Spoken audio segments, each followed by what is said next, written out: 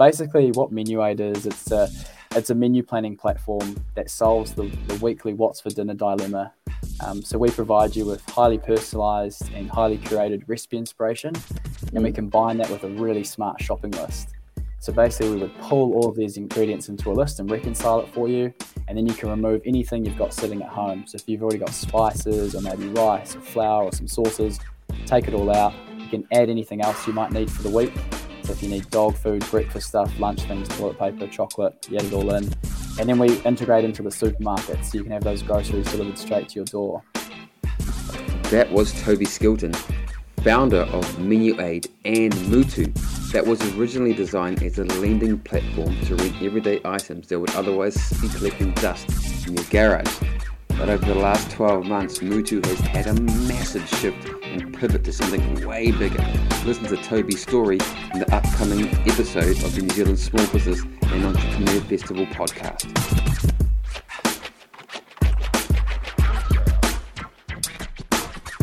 Kia ora, you have tuned into the New Zealand Small Business and Entrepreneur Festival podcast delivered to you by DHL, helping to connect your business to the world. Toby Skilton is on podcast today, and he is an absolute weapon in the digital space. He started up an app called Mutu, and we're going to talk all about that and his entrepreneurial journey. So without further ado, I'm going to bring Toby into the stream. Kia ora, how are you?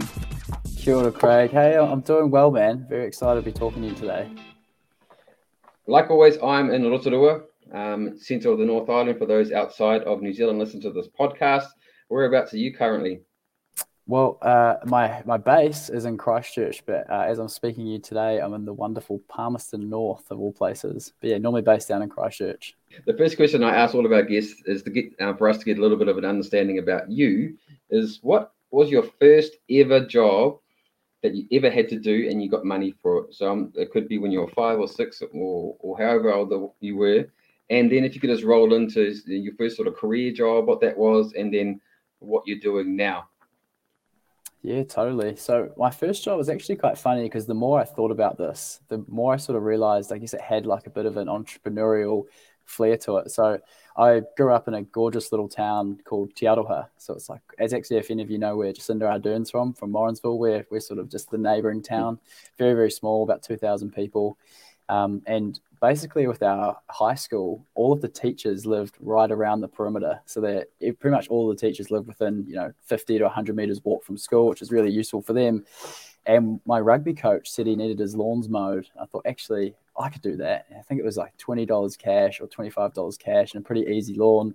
And for a young guy who's trying to get fit for rugby, I thought, right, I can get out there and zip around this guy's lawns, a couple of times a month. And it just sort of dominoed effect from there. So I was doing Mr. Hammond's lawns before Mr. Peter's lawns, before Mr. Gore's lawns. I ended up having, I think, 8 or 9 sets of lawns, all within this tiny little area. So that was my first kind of paid gig, probably like 14 maybe. And then, I have had a pretty random journey to where I am now. Sort of fast forward from then, went and studied down in Otago, and I guess the entrepreneurial streak sort of started to continue. I don't know if you've heard much about Scarfie culture or the Dunedin student life, but they're pretty good at breaking things, especially the flats that they live in. So holes in the walls, broken windows, doors, that sort of thing. So I set up a company called Scarfie Repairs when I was a student, fixing student flats for student rates. Nice. So yeah, that grew pretty quickly. Ended up having sort of 5 or so people working for me, and I ended up just sort of being the connector, really. I was getting, I guess, too big for my boots. Like I was just a YouTube tutorial builder, so I didn't have any qualifications, and ended up finding myself having to do full flat repairs, which was quite intimidating. So I would just send in trade professionals and just take things off the top. So that was great. Traveled the world for a bit with my partner Elise, and that's when I came back and had the idea for Mutu. Found you're able to travel the world and stay in property that's excess. People just have spare rooms, they have spare couches, they have spare homes where they're able to learn to monetize that and get the most out of that asset. I thought, why can't you do that with smaller items like bikes and kayaks and tents and paddleboards? And so found there was nothing like that in New Zealand, and Kiwis are pretty notorious for having garages full of stuff. So that's where we sort of landed, and things have changed a lot since then, which I'm sure we'll jump into, but it's kind of been the pathway from there. So I might dig into Mutu a little bit because, like you said, Kiwis do have a lot of things. I've got 12 surfboards. I only surf one of them, and I always think I'm going to surf the other ones, but I always pull out my latest one that I've got. Can you tell us a little bit about Mutu and what that is all about? Yeah, 100%. So what we've done is we created a platform that allowed people like yourself who have, a bunch of surfboards sitting in the garage collecting dust to make them available for people nearby. So if someone's either visiting your city or they're just looking to get into surfing for the first time and, can't really justify buying a surfboard or don't want to because it's from a sustainability point of view, they're just able to rent yours out from you.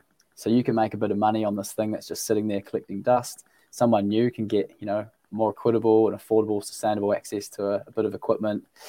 So the platform allows people to lend out the things they own, as well as being able to borrow things you'll need only once or twice. So surfboards are a really good example. Think of things like cameras, right? So if you've got an event coming up or a wedding or something like that, and you want to get a really nice, like $10,000 Canon camera, there's no point buying that for one-off event. You could borrow one for, $100 a day.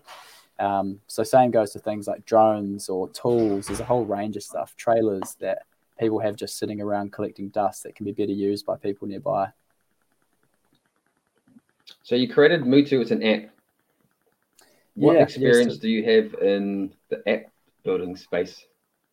I don't. But what I kind of guess I'm most proud of is I think I learned very quickly like what my skill set is and what I'm good at. And I learned very quickly what was missing. And I actually, the way I set up Mutu was very, not very conventional. And I think like a lot of people could maybe learn quite a lot from this. So I'm sort of happy to share. But I drew on paper, I was like, what are the kind of people or roles I would need to have to make a global company? And like, what are the skill sets that are missing? And for me, I'm very good at sales. That's kind of my thing. I'm great at kind of sort of relationship side of things and big picture thinking and strategy. But what I'm not good at is marketing or dealing with sort of like customer strategy, or I can't write code, so I'm not a developer. So there's all these gaps, right? And so I found these 6 key roles that I needed to form this dream team. Found an incredible Kiwi website called Appoint Better Boards. So a little plug for them. But it's basically a website where Kiwis look to seek governance experience. So all sorts of entities will post listings for board positions as a trustee or a director. And from there, I think it's about $750. So I just posted this thing, said, look, I'm not trying to fill up a board or get board positions. I'm like a young founder who's got a great idea that could change the world. And I'm looking for these kind of 6 personas and just let that sit for a while. And $750 at the time was quite a lot of money. It was a bit of a punt. But I had about 50 people apply. And so that was a new challenge in itself because I had 50 incredible people reach out and want to be a part of this journey. So this whole recruitment process went and from there, so I was able to secure an incredible software developer, Brandon, who built the Mutu platform from scratch.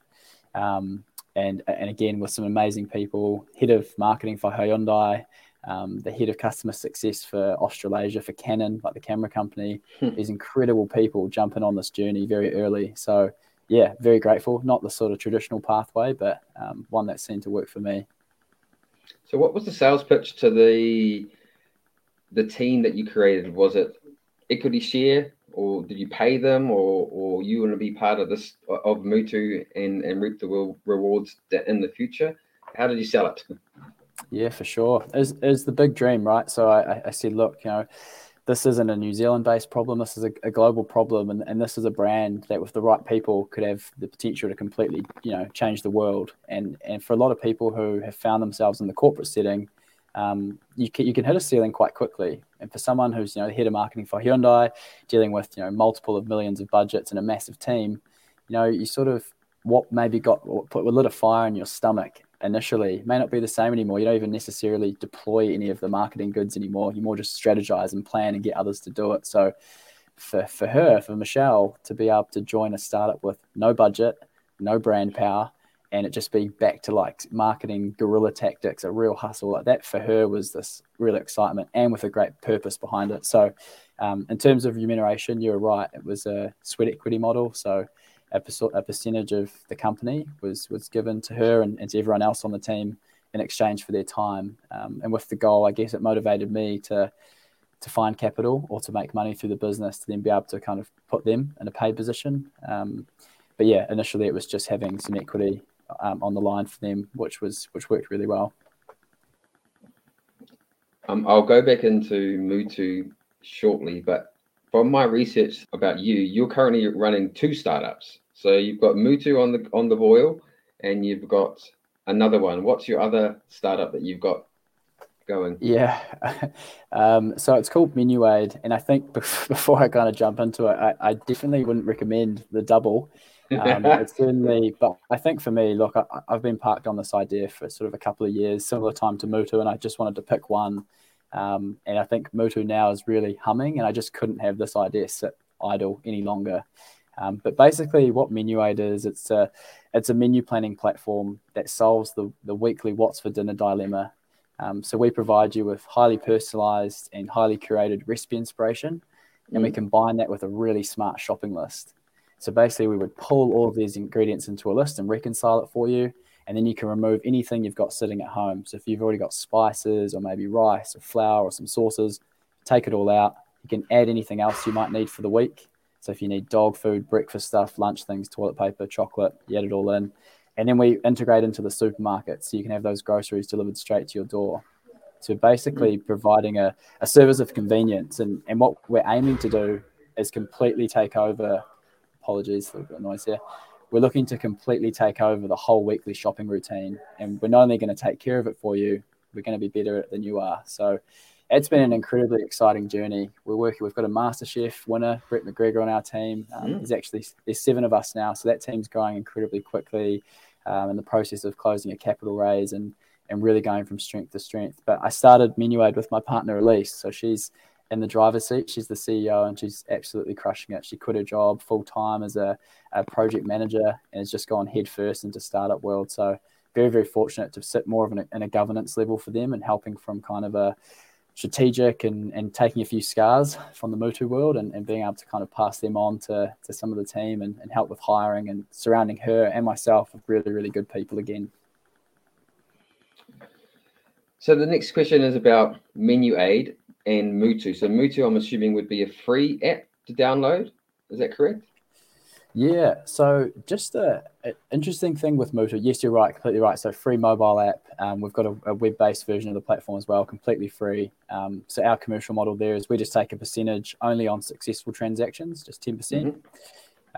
But we've done a pretty humongous pivot, and that's not really our core business anymore, which is quite interesting. So if you like... So Mutu's had a pivot. A monstrous one. Yeah. Okay, let's go. Yeah. What's the pivot? Yeah, so I guess so we've got about 25,000 people throughout the country using the platform, and we've got thousands of items all over the country. So think of things like your traditional stuff, surfboards, bikes, kayaks, far from traditional stuff. Someone's put their dog on there. There's a spa pool in Hamilton. $50 a day, you can have a spa pool delivered and set up. Still have no idea how that works, but it's on there.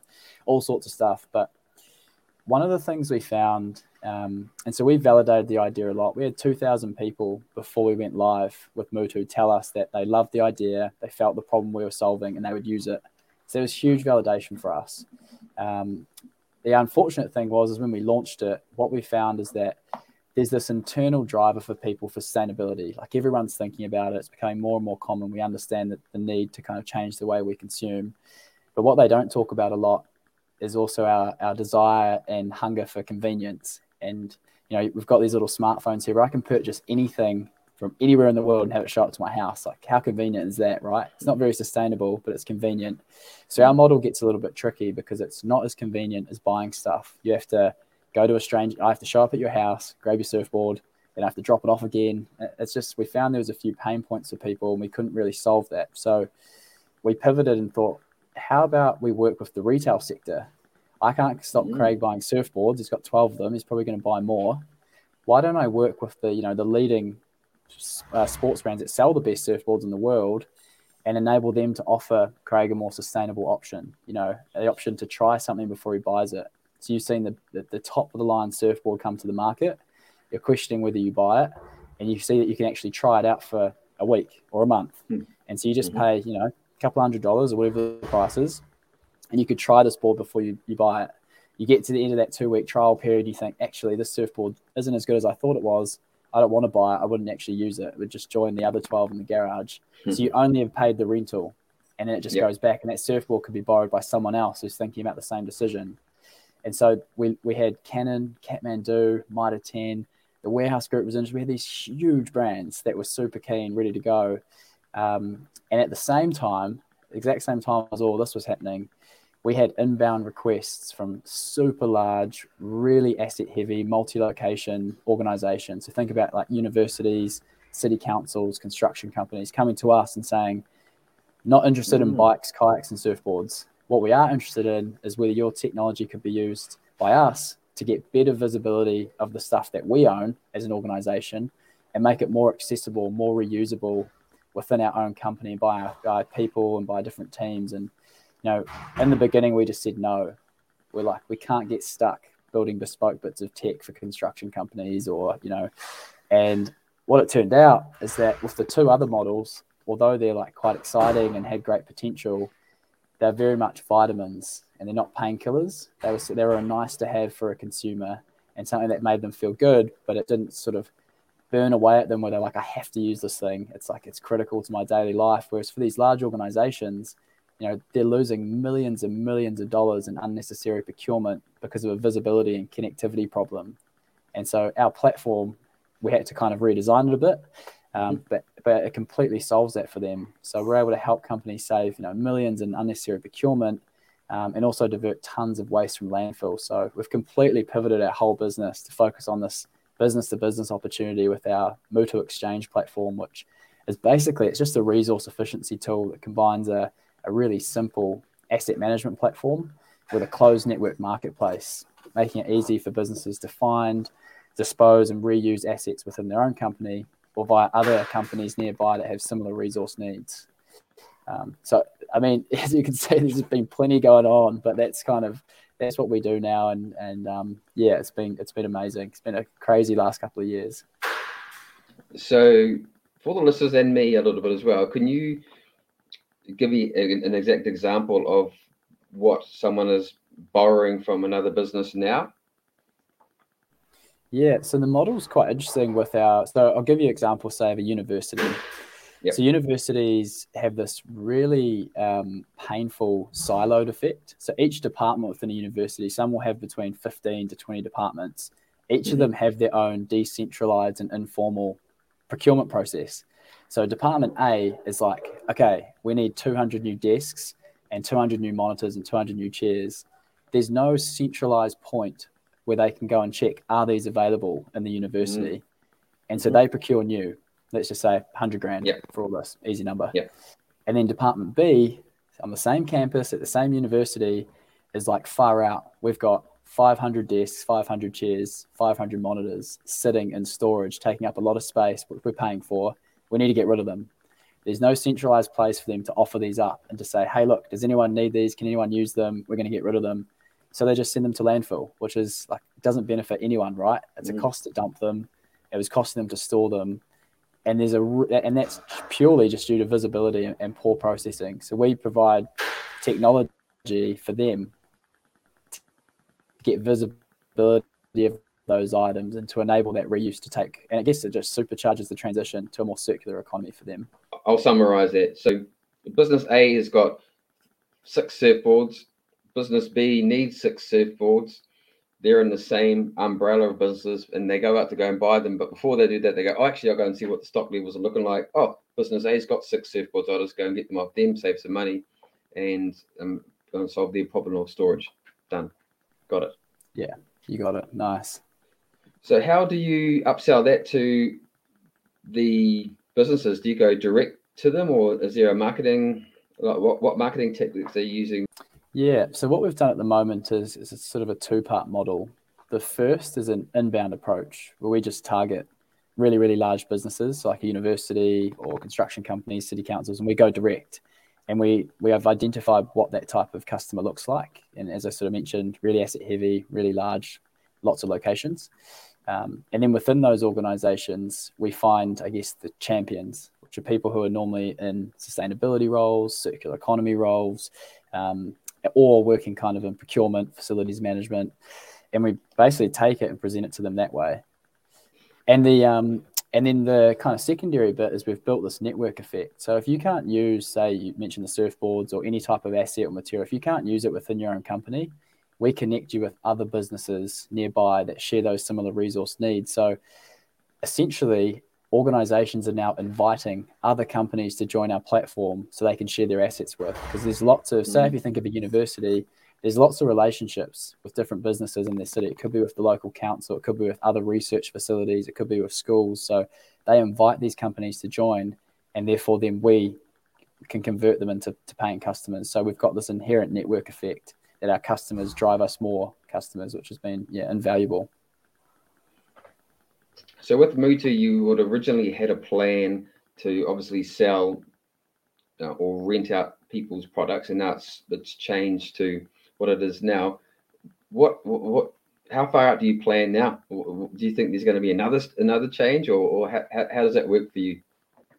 Yeah, so we're in a pretty interesting position at the moment. I haven't actually really ever said this on a kind of public platform, but I think it's kind of time to start reshaping the conversation. So I think for us, we can't do all three. I think one thing, a really nice quote that I heard recently is that startups don't die of starvation, they die of gluttony.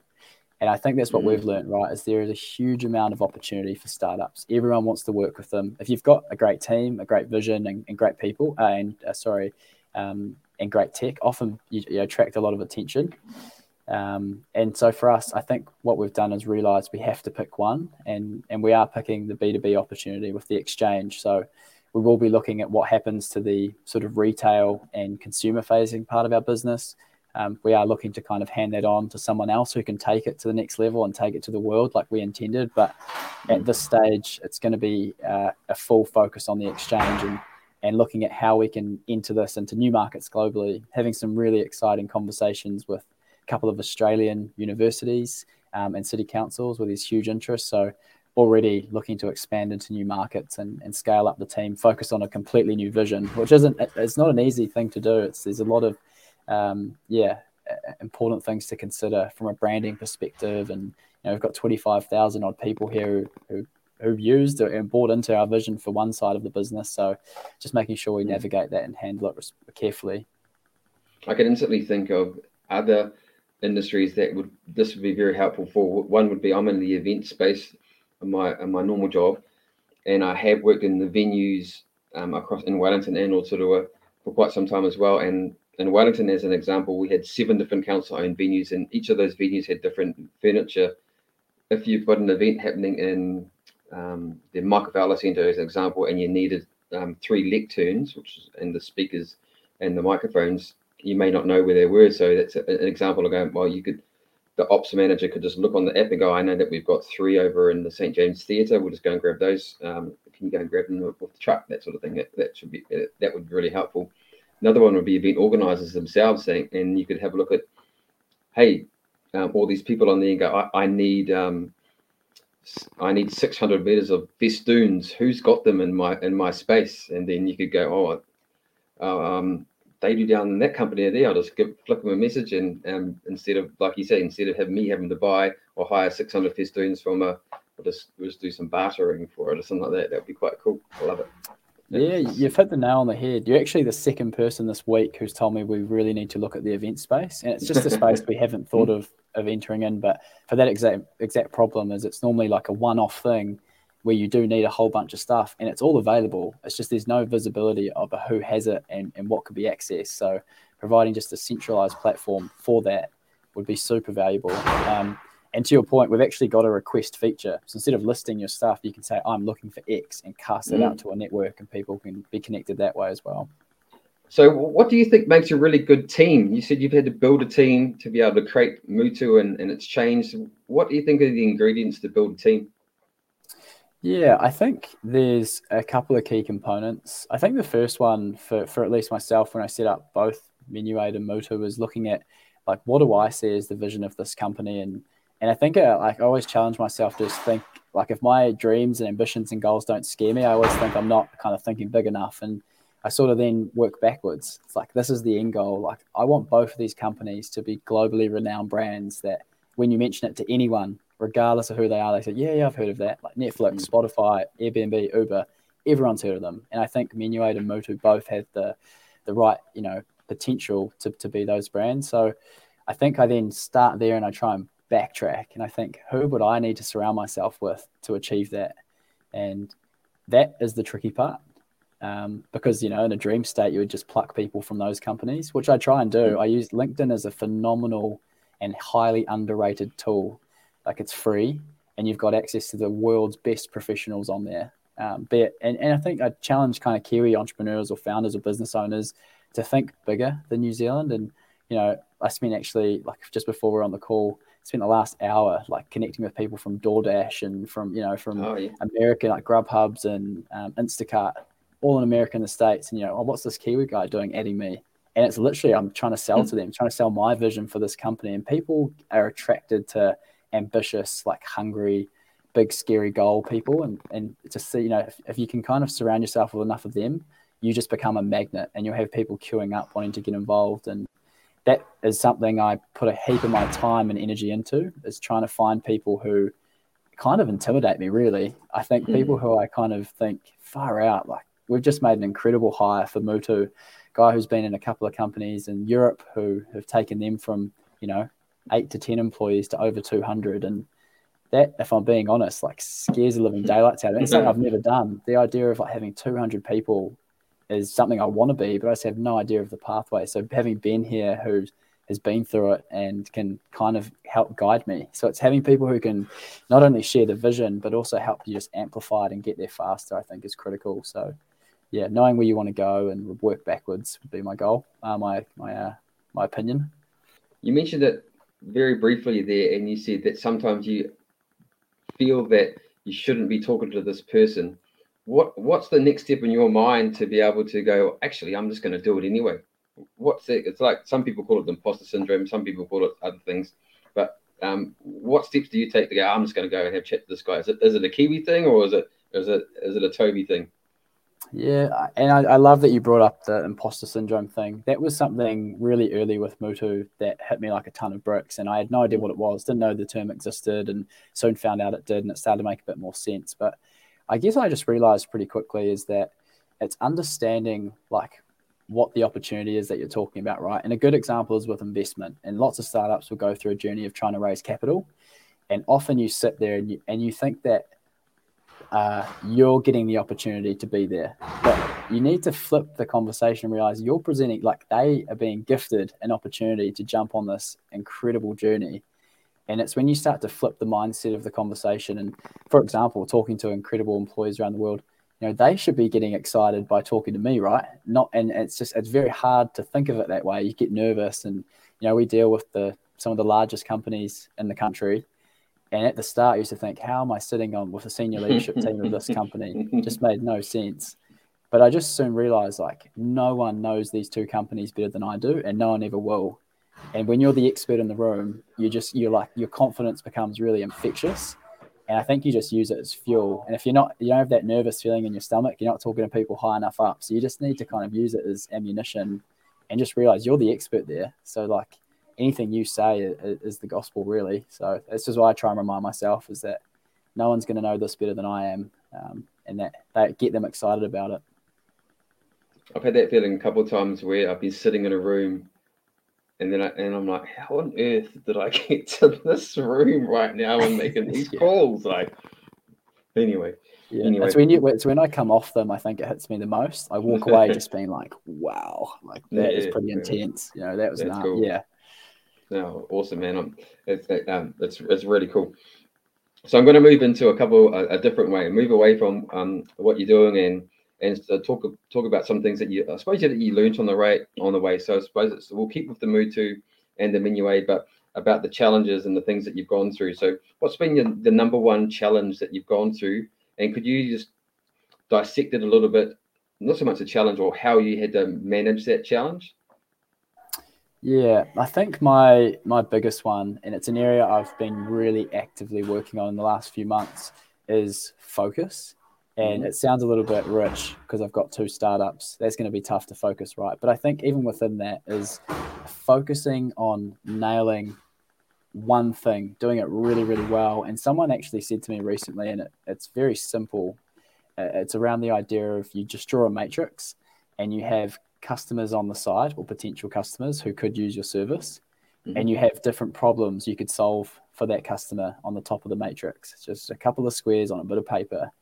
And you pick the problem that you want to solve for one customer, and you basically nail that problem for that customer, and you earn the right to go and solve new ones. And that's how, if you think of Amazon, right, selling books, now they do everything for everyone. But you can't start like that. And I think that was my major challenge is I was like a magpie to shiny things. And, I had these really large brands getting in touch, like Juicy Rentals and like Neighborly and all these amazing brands. Be like, hey, we'd love to work with you. And I was like, yeah, I'm in. I don't have any time, but I'm going to try and find some.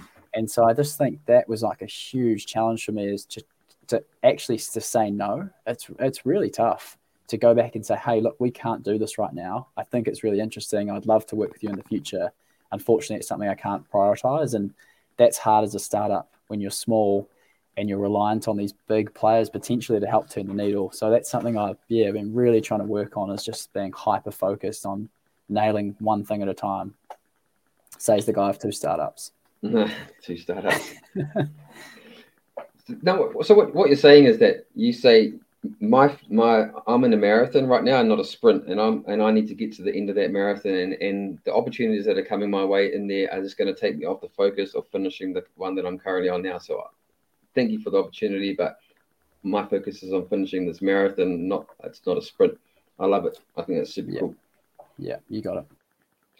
So what has been, let's say, 2 or 3 of the best business advice that you've been given? Yeah, I think the first one, and actually when I first got the advice, I was kind of frustrated with it because I sort of thought I'd done it. But it's just the idea of truly validating the problem that you're solving for a particular customer, right? And I think a lot of people might experience the problem themselves, and that's what sort of prompts innovation. You're like, I found this thing annoying, a solution doesn't exist, I make the solution. But I think what you realize pretty quickly is like, sometimes that can be like a really small pocket of people, and maybe the actual problem that you're solving is, much bigger, or it affects people in this way. And the importance of just relentlessly talking to your early adopters, or to people you think are your customers, and truly understanding what their pain points are and the problems that you're solving. And I think if you learn, like, if you intimately know the customer and the problem you're solving for them, the product or service that you're building comes second. And I think a lot of people get stuck, and I was one of them. You start to build the product and the solution, and you start to kind of like problem fit. Like, does it fit here? Does it fit here? Does it fit here? But if you go the other way and you just learn like exactly the pain point that they have, it's so much easier to design amazing services or products for them. So that was a real big one. And the second is the importance of switching off from work time. I was pretty bad in the beginning. I'm very fortunate to have Elise, my partner, who's kind of just been always a cheerleader, but also just kind of, just sometimes, she would force me to would go on camping trips where there was no service. That was her kind of power card. It was like, look, there's no service here. But I was terrible. Like I'd get home and just get the laptop out, and I'd still sit in the lounge with everyone, but just be on my computer bashing away at things. There's always stuff to do, but the importance of turning things off and just completely letting your brain reset. And I play a ton of sports, which help. That kind of you can't really think about things when you're going 100 miles an hour in a game of basketball or volleyball or squash. So that's helped. So it's just the importance of giving your brain a chance to reset, and a bit of a digital detox every now and then is super important.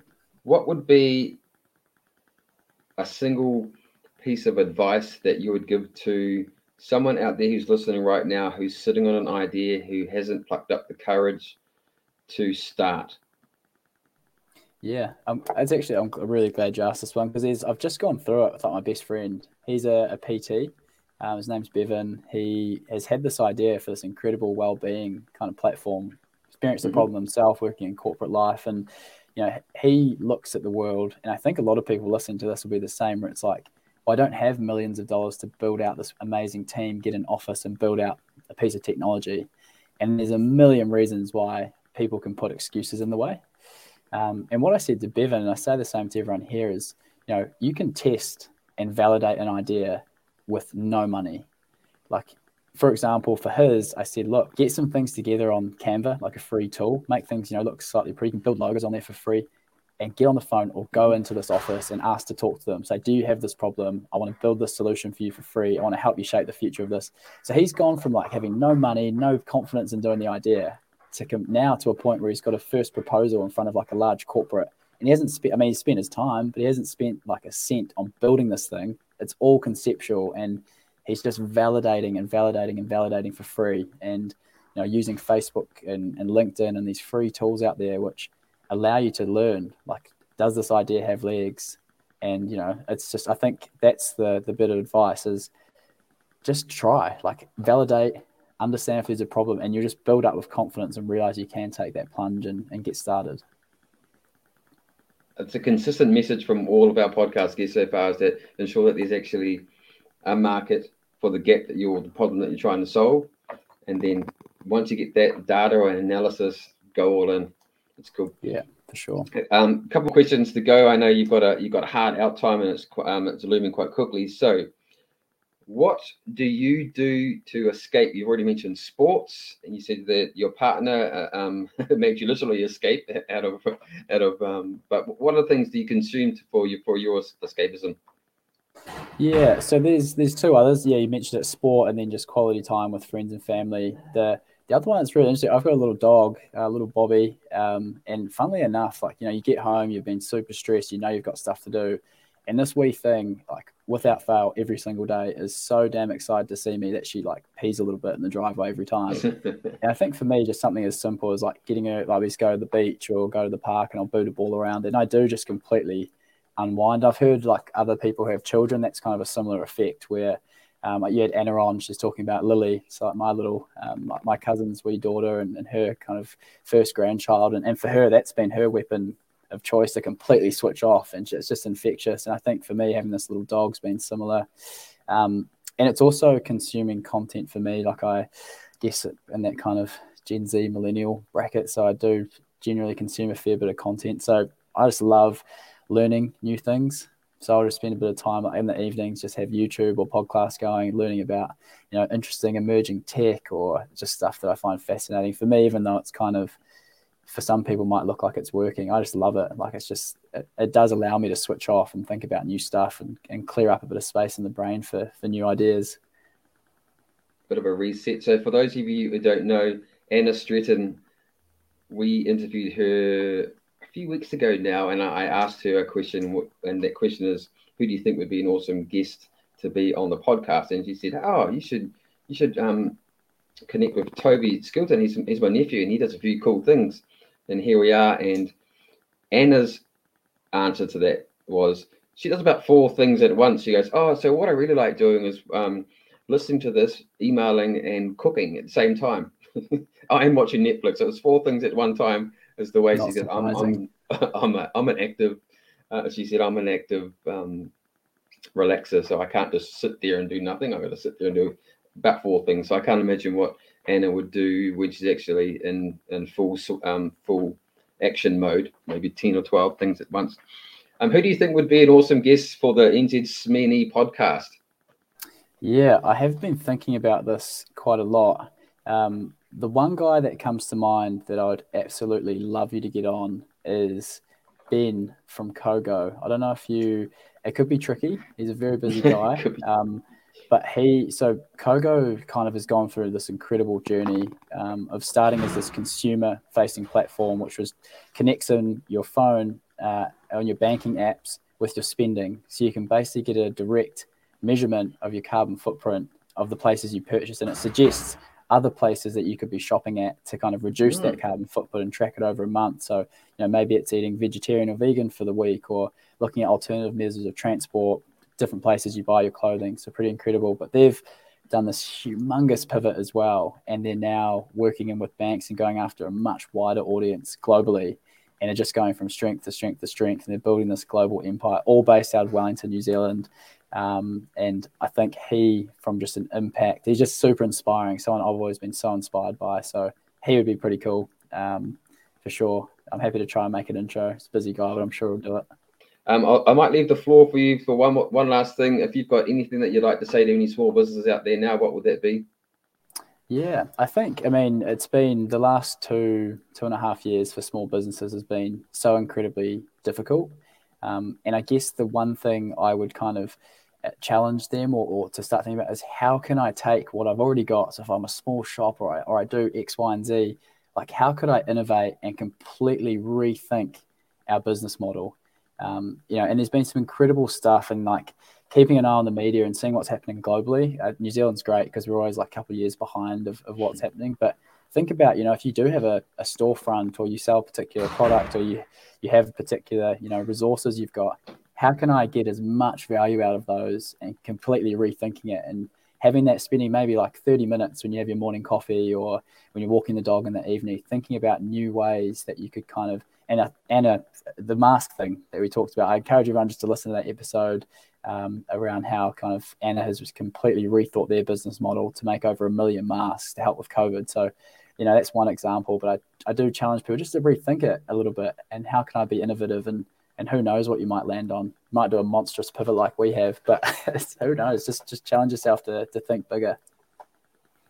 Awesome, Toby. I really do appreciate your time. This has been another epic episode. I know you're a busy dude, so I do appreciate it. For those of you, we're going to make sure that we've got the Mutu links in the show notes and MenuAid as well. So if you haven't got those MenuAid, download that app and then you can start implementing that in your life to hopefully make things a little bit easier for you. And Kogo sounds like a good app to be able to understand the footprint of the things that we are purchasing. But anyway, Toby, you have a great day. Appreciate it, man.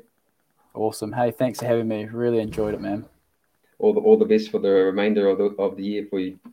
Yeah, same to you. Keep crushing. I look forward to hearing the future podcasts.